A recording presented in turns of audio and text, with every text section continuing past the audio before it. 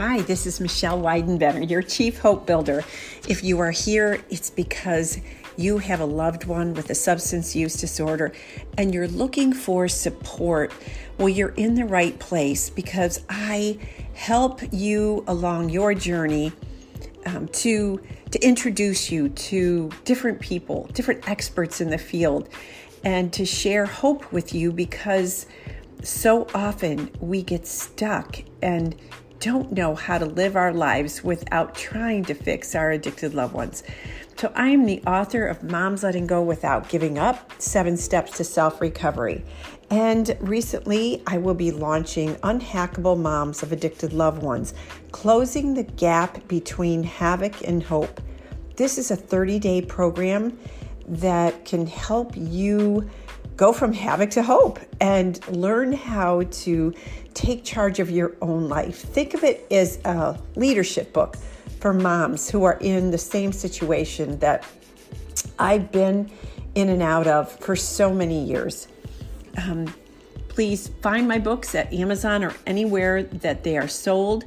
If you would like to join us in a private Facebook group, you can find us at Moms Letting Go in Facebook. And if you'd like to join us in the tribe for more sisterhood and support, just go to Teachable. That's momslettinggo.teachable.com and find us there.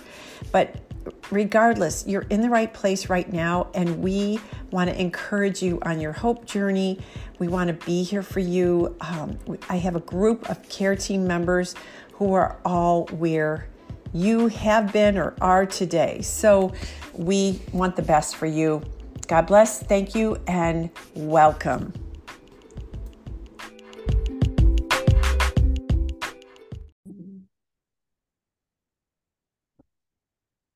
Hi, it's Michelle with Jody Gibson today. This is a quote from her. "Leading is an honor. Leading from a healed space is how legends are born. Come learn what's holding you back." I love that. And Jody is an emerging expert on healing leadership. As a professional coach and speaker, she has created massive change and generated millions of dollars for her clients. She, I'm skipping ahead here, has built an award-winning cultures and recently published her first book, and I don't know how old this is, Healing Your Map, encompassing developmental trauma.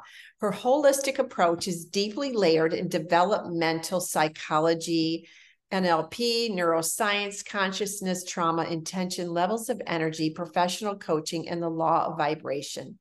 This unconventional approach emerges from pairing her often tumultuous experiential education with her extensive formal education.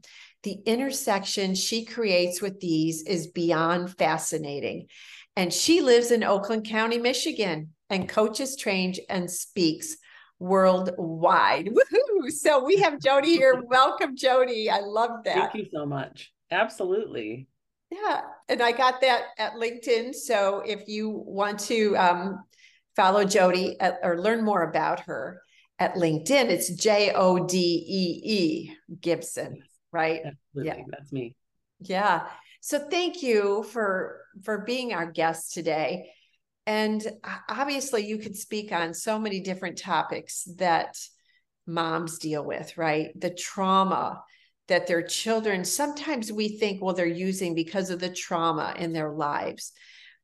You can talk about the neuroscience of the brain and what happens in addiction. But you asked me, like, what would you like me to talk about? And I said, what about that emotional age thing where, our kids are 30 years old, but they're acting like 16-year-olds because they started using when they were 16. And their emotional age just is like, it just stops. And we don't know how to treat them because they don't act their age. So anyway, anything you can offer about, talk about that for us would be awesome. Yes, absolutely. I think it's a great question. And one of the things I say that I often jam out about is arrested emotional development. And so I feel like two things are going on in the question that you asked. I think it's multi-layered. The first part of it that you shared was if a mom was sitting across the table from someone that was maybe 30 years old and they started using when they were 16, understanding that that also pauses their development. But the arrested emotional development happened well before that 16-year-old started using. And so what happened was there was a lack in developing the skills necessary to process their emotions. And so because they don't have the capacity to process their emotion or use their voice or understand what's happening inside of them, they're instead medicating what keeps trying to come up and out. And so whether it's rage, whether it's nervous energy, whether it's anxiety, whether it's anger, depression, whatever it is, they're medicating it by saying, no, I don't want to feel this, but I think the majority of the time people don't want to feel things because they don't know how, right? So they say, no, it's just going to be too painful. I don't want to talk about it, without ever realizing it's actually more painful to carry it around with you for 15 years. Yeah. It's heavier and it weighs more on you to keep carrying it around because it almost grows tentacles and then it grows beliefs and then it impedes on your life. And so understanding that the concept of arrested emotional development means there's a time and space where something happened to this, I'm going to say child, right? Yeah. It often happens before the age of 8, somewhere between the age of 4 and 8, this occurs. So if something happened and this child was trying to trust an adult, we'll use the emotion of trust. If they were trying to trust an adult and that trust was broken, that emotion has been arrested. So imagine that it's encapsulated and it's frozen.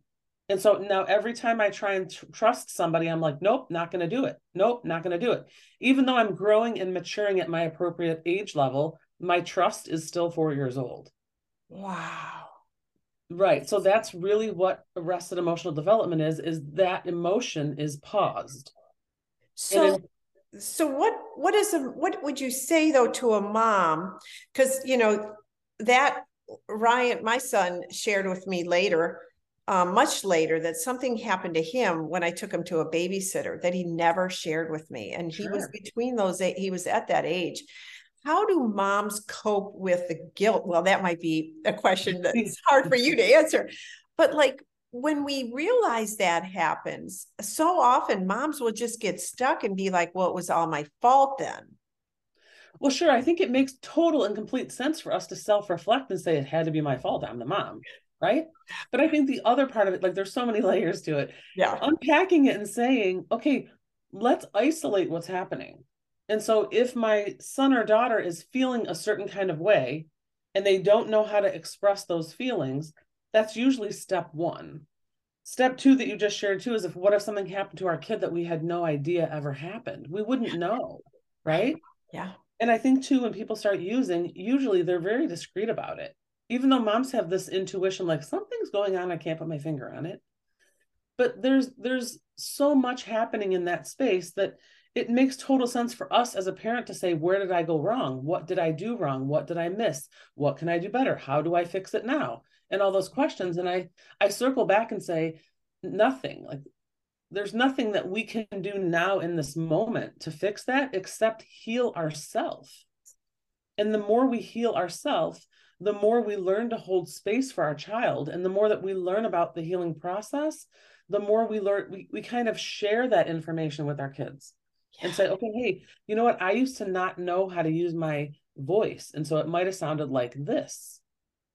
And I'm sharing that and then zipping it. I'm not saying, how does that apply to you? I'm not saying, I'm literally planting a seed by saying, maybe I didn't give you this skill because I didn't have access to it before. And so I'm letting you know that I just found mine. Oh. And then I'm pausing, right? Because I want them to self-discover and go, wait, do I use my voice? Or do I?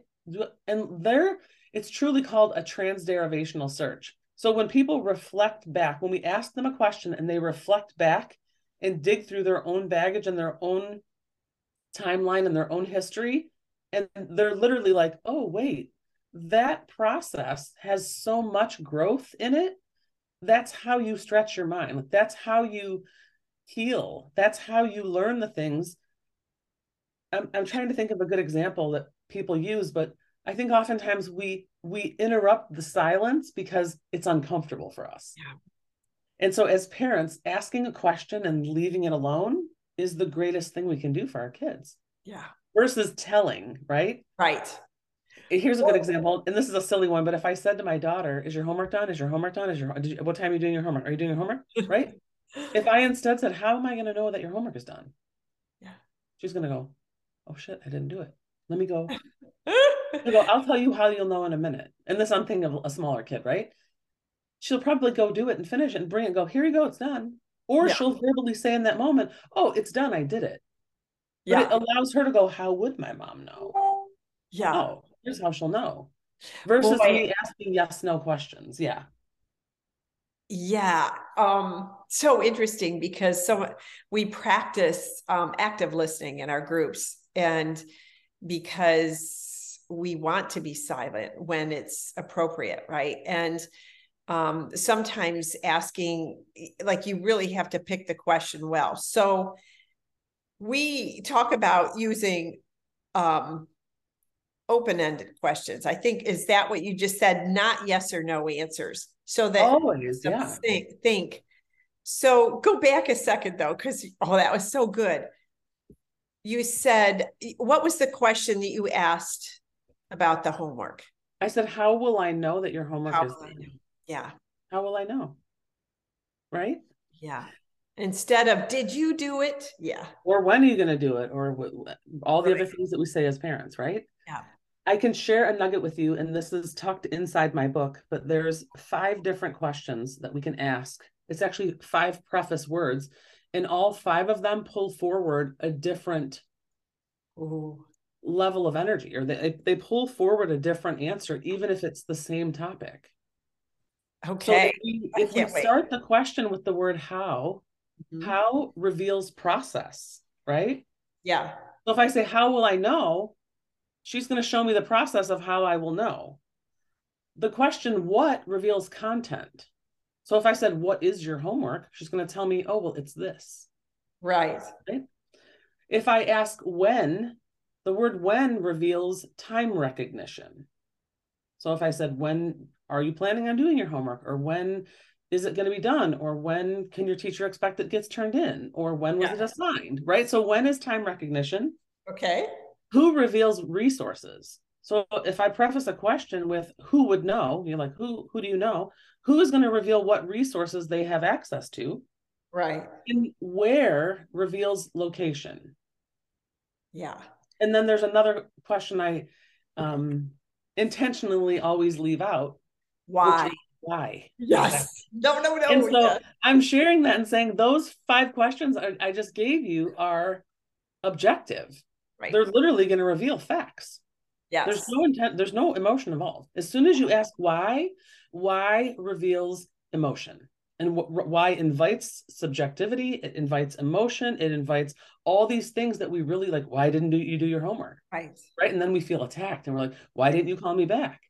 And why didn't you come to the party? Why didn't, right? There's all these, why didn't you come home? They get defensive. Yeah, you don't ask why. And so why is that sticky word where I'm like, there's 5 other questions you can ask before you have to ask why. And you'll probably get your answer from those 5. Yeah. And you'll stay in that neutral zone as a mom because you don't want that heightened emotion. You need to do a TEDx just on that. Oh my gosh. Yes. Oh, good idea. Okay, so wait, tell everybody the name of your book again and where they can get it, because we're talking about your book. Absolutely. So the name of my book is called Healing Your Map, A Guide to Understanding Discernment, Trauma, and Human Behavior. And it is available on Amazon, Barnes & Noble, and any bookseller nearby. Okay. It just came out on November 1st.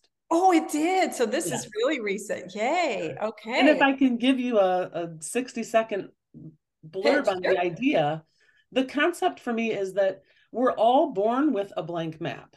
So the moment that you are conceived, you're given a blank map. So you have a map, I have a map, our kids have maps, our spouses, our neighbors, everybody on the planet has their very own map. And our map collects every single detail of our life. Every sound, every color, every relationship, every feeling, every fight, every single thing we've ever experienced is collected on this map, right? And this map then serves as the tool that we use to navigate around the world. but it also serves as the lens through which we see the world, Yeah. which makes total sense why you and I can witness something and have two different recollections of what happened. Yeah. Because I'm seeing it through my lens and you're seeing it through yours. Yeah. And so the idea is it's two-part. If the map is, if I can dissociate and there's this map and there's me, healing the map means there's nothing wrong with me, right? Like I'm a whole person. There's just some things I want to edit on my map. Right. Right. And so it's understanding that I think sometimes when we say to people, well, what is it about that bothers you? Or what is it? And so I'll say to people, what is it on your map that's creating that reality for you? And people are like, Yes. oh, and they literally self-reflect and go, oh, I think it's this thing from when I was in fifth grade. My teacher told me whatever that is, right? And Yes. so when we can allow people to have this dissociated concept or tool, that they don't feel broken, then they don't feel like something's wrong with them. Right. And that's A. B is our map was created by, I call it the trusted voice, well before we even realized we had a voice in this. And so our map was created by our parents, our teachers, our coaches, and our medical professionals, doctors, dentists, pediatricians, all the people that told us all the things that were right or wrong with us, right? Like you're too tall, you're too short, you're too heavy, you're too thin, all those things that get programmed onto our map, right? And so, and so many of our maps, for some of our kids, like I know my daughter-in-law, I hope, she doesn't object me saying this, but sometimes her parents didn't give her a voice in her map. right. So she wasn't able to communicate the emotions or learn the language of her emotions to express. And so she has this map now, and sometimes she looks at it and she's not sure. She said this to me recently, I just don't even know who I am. Right. Because Which she makes wasn't total given that sense. voice. Yes. I was just going to say that. And so I think a lot of times people get frustrated with they don't understand why you and I don't have the same view. And it's like, well, Right. because we have different maps, right? And so the other part of it is we can try to keep leading ourselves in a new direction, but our old map keeps taking us that way. And we're like, but I want to go that way, but your map's taking you that way. And until you heal your map, it's not going to change directions, right? Yeah. So I often say to teachers and parents and people like that, let's make sure that the kids that we're asking, even if it was the parent sitting across the table from their child, let's make sure that the things we're asking this person for actually exist on their map. Because odds are high, we have it on our map, but we never taught it to them. It's not on their map. Yeah. Or the version that's on their map is so outdated. Yeah. So how can we, it's something I talk about too in our groups, is that sometimes we haven't even taught, and maybe this isn't the same discussion, but so often growing up on my map, every emotion turned to anger. And so as my kids grew up, I wasn't able to identify, oh, you are so disappointed right now. Like I wasn't able to give their emotion a word. So I wasn't able to teach them the language of their emotions, so that sometimes those turn to anger about everything, even though it might be disappointment, embarrassment, like all different emotions, but then they funnel to this. So how, I mean, is it obviously like for grandkids, I can teach them the language of that emotion now because I'm so much wiser. But what can we do now when we have addicted loved ones and we want to recognize where they are on their map and maybe help them sort through that? Sure. I think it's a great question. And it circles back a little bit to what I was sharing earlier about the more that we heal, the more access we have. And so the more I heal, I'm going to learn all these different new words and all these emotions that I either wasn't allowing to come up previously, or I didn't know how to let them come up. I didn't know how to acknowledge them. I didn't know how to feel, right? And so the more of our own self we experience, the more we can help somebody experience more of them. And so if I say, man, I used to shut down, I used to just get quiet and retreat and Yeah. not use my voice. And that probably wasn't very smart of me, but that was all I had access. And it's that transparency and that vulnerability too, to say, you know what, that's all I had access to. Right. And I kind of model this with I shared with you, I have a 13-year-old and a 30-year-old. And so, with my 13-year-old, there's times I often say, you know what, I don't know the answer. Or I might say to her, you know what, I need a minute because I'm really frustrated and I don't want to say the wrong thing. I need a minute. Yeah. Versus with my 30-year-old, I probably would have just said, and like yelled, Yeah. right? Same. Yeah. And so now it's like, I think now when we're recognizing, especially with this whole map concept, I know every word that I say, I'm recording stuff on her map. And I'm like, Jody, is that what you want on her map or not? That's pressure. Right.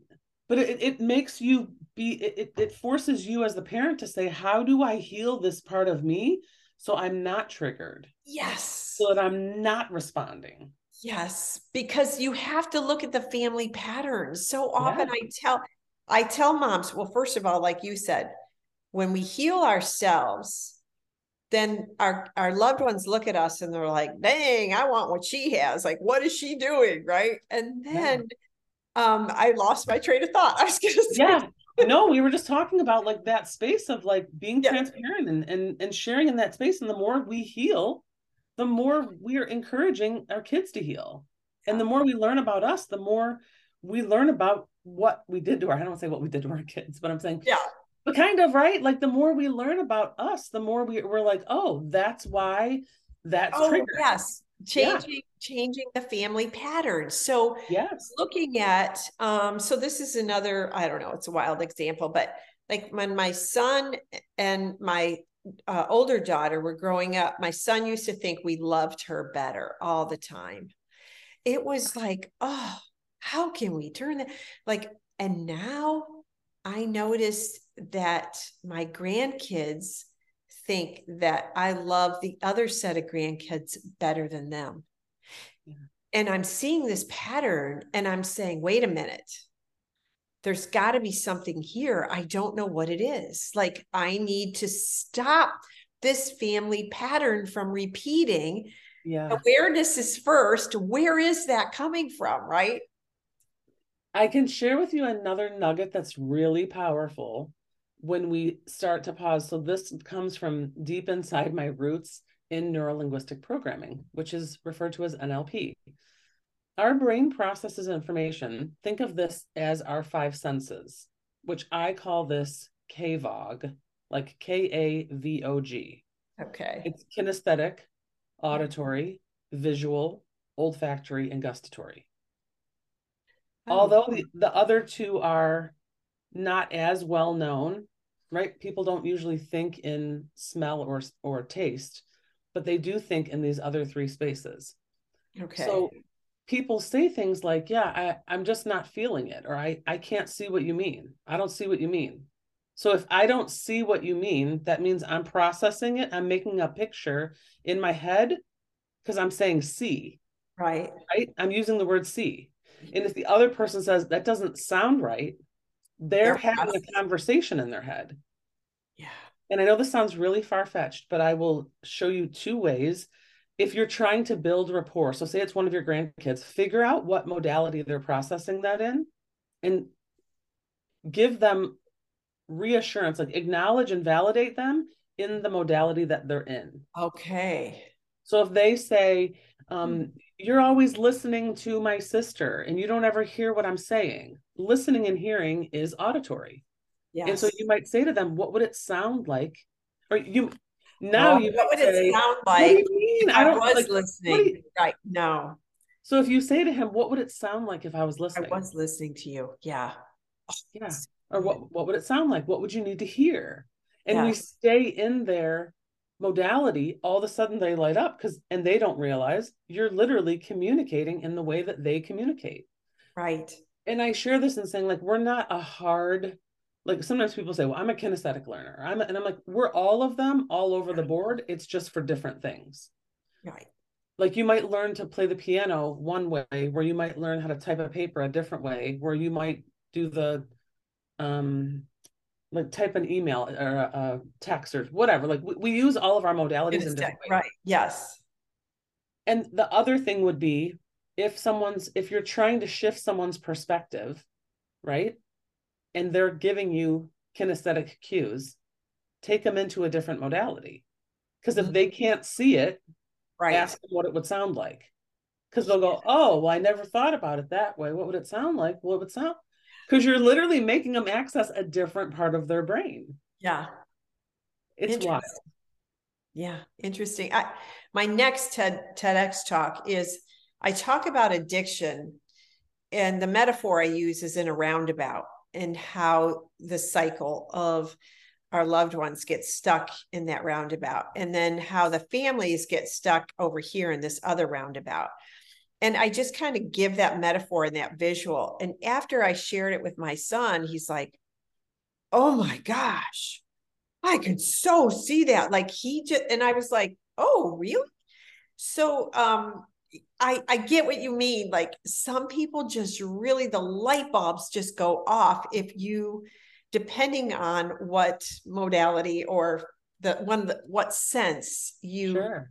But I guess you could always, if you're not sure, you could say, well, what would that look like if you saw, what would it look like if you felt that I was listening better, or I don't know. But so you can just try one and then assess whether or not they grasp it better. Because sometimes we might not know how they're consuming that information or that. Absolutely. Question. And I think it'll be powerful now. I feel like you'll spend all day tomorrow listening to people going, what was that kinesthetic? You're like, oh, they're making a picture. Oh, right? And so we're all going to spend time now going, wait, which way was that? I don't think I'm smart enough or I have enough energy. But it's powerful. Once you catch on, it's easier than you think. Yes. And I can't wait to get your book. Yeah, because this is really good. And I'm gonna see if sometimes we read books together in our group. So I'll see if the rest of us want to do that. And maybe I could have you come to one of our meetings as a little speaker, impromptu. So going back to in closing, like this little interview with Arrested Emotional Development, is there anything else that moms can do or not do that can help that? I think the best thing that any parent can do is simply ask questions. Yeah. And truly using those 5 prompt questions that I shared, when you ask your kids questions well after the fact, even if you ask them a question and they don't have an answer, they're going to, like, our brains were designed, they're going to ponder that question, and whether they give you the answer or whether they even have a conscious answer, they're going to ponder it until they find the answer. Wow. And it's going to stay on top of their brain until they find that solution. That's just how we operate. And so I think it's really powerful as parents to just ask kids questions and be detached from the outcome. I think that's the other part of it too. Is yeah, when you're detached from the outcome, it's so much easier for everybody involved. Yeah. It's easier for the mom because then you're not saying, well, I hope they don't do this. And I hope, because whatever energy we put out there is really what we attract, right? Yeah. And so it's like, ask the question and trust the process. Right. Trust the process. Yes. It sounds like a nightmare of an idea when you're in the mix of it. But trust me, I'm like, I guarantee you, trusting the process and understanding that you're not in charge of them anyway. The only thing that you can really do is hold space and ask powerful, intentional questions. Yeah. Really. And I'm going to share those in the show notes too, moms, with Jody's book, so that, there's a quick link to getting that. But this is fantastic. And I'd love to have you back again. Absolutely. And how can we help you? Like where are you now in your business that, with what you do, or can you tell us just a little bit more? You said you're a coach. Absolutely. So I do a lot of coaching. I do a lot of speaking. I just wrote the book. It came out a month ago.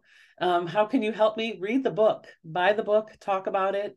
I love to come talk about the book. So if anybody's hearing this and they want me to come speak, I'm always open to that. they can contact me. I mean, I have a website. I don't know if you want me to share that. Yeah. Yep, my website is just my first and last name. So it's jodygibson.com. And Jody is two E's, JODEEGIBSON.com. I'm also, all of my social media handles are the same. They're at Jody Gibson, just the at symbol and my first and last name. I'm pretty flexible. I answer all of my messages, emails, DMs, whatever it is. If you want to reach out, I'm here. Absolutely. And final question, what or how did you always know that you wanted to get into this type of knowledge and journey in your education? Yes and no. So Tony Robbins was a household name in our house from the moment I was, I don't know, 11 or 12 years old. My dad always jokes about the idea that he saw Tony Robbins at the DoubleTree in Dearborn in 1986, and he thinks it was $20. And there was a handful of people there. It was way before Tony was anything really. And he was fascinated. And so that energy was always present in my household. But did I know I would have this level of education? No, I barely graduated from high school. I was a teen mom. I stumbled through undergrad. It took me 9 years to get my associate's degree. I then realized I was smart, which is a fun story. I ended up on the dean's list and thought I was in trouble. I thought I was on the principal's list because I was so far removed from smart people. I didn't even know what the dean's list was. But once I landed on it, I was probably 4 or 5 years into Henry Ford Community College. And my parents were like, no, that means that you have a 4.0. And I was like, me? And so from that point forward, I maintained that 4.0 and finished that. I finished undergrad and I finished grad school, all with honors. And it was that educational experience that was, I think I finished grad school 15 years ago.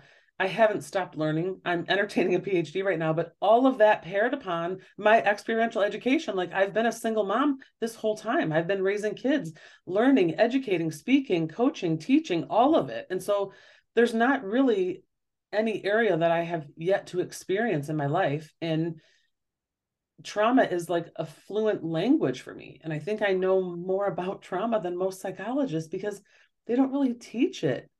They're not teaching them. They might have one class on trauma, but the rest of it's on other things that don't really play a role. And it's not really about human behavior. And so did I know this was where I was going to land? No. I've probably known I was going to write a book for the past 3 years. I'm glad that's done. I have another one coming. It's in my mind. It's not on paper yet, but it won't take long to write. But now I'm just speaking and coaching and teaching and really trying to help people heal, because I think that people aren't talking about healing. They're talking about being sick. They're talking about mental illness. They're talking about medicating. They're talking about all these things except healing. Turn it around. Let's talk about healing. Yeah, so it's like as soon as we learn to heal, we put all that other stuff down. Yeah. So, and this is just a side note. I took my very first college course at Henry Ford Community College. Oh my goodness. So my mom, I remember my parents said to me, what do you want for graduation? And I had been there for 9 years. And I said, I just want a sweatshirt that says alumni. Like, I just don't want to be a student here anymore. Yeah, but you went back. Well, Jody, this has been such a pleasure to talk to you and get to know you better and what you do. And I just want to say thank you for doing what you do and caring so much about the human race and people who need to heal and showing them a way, constructive ways to do that. So thank you so much. And I look forward to seeing you again. God bless. Bye-bye.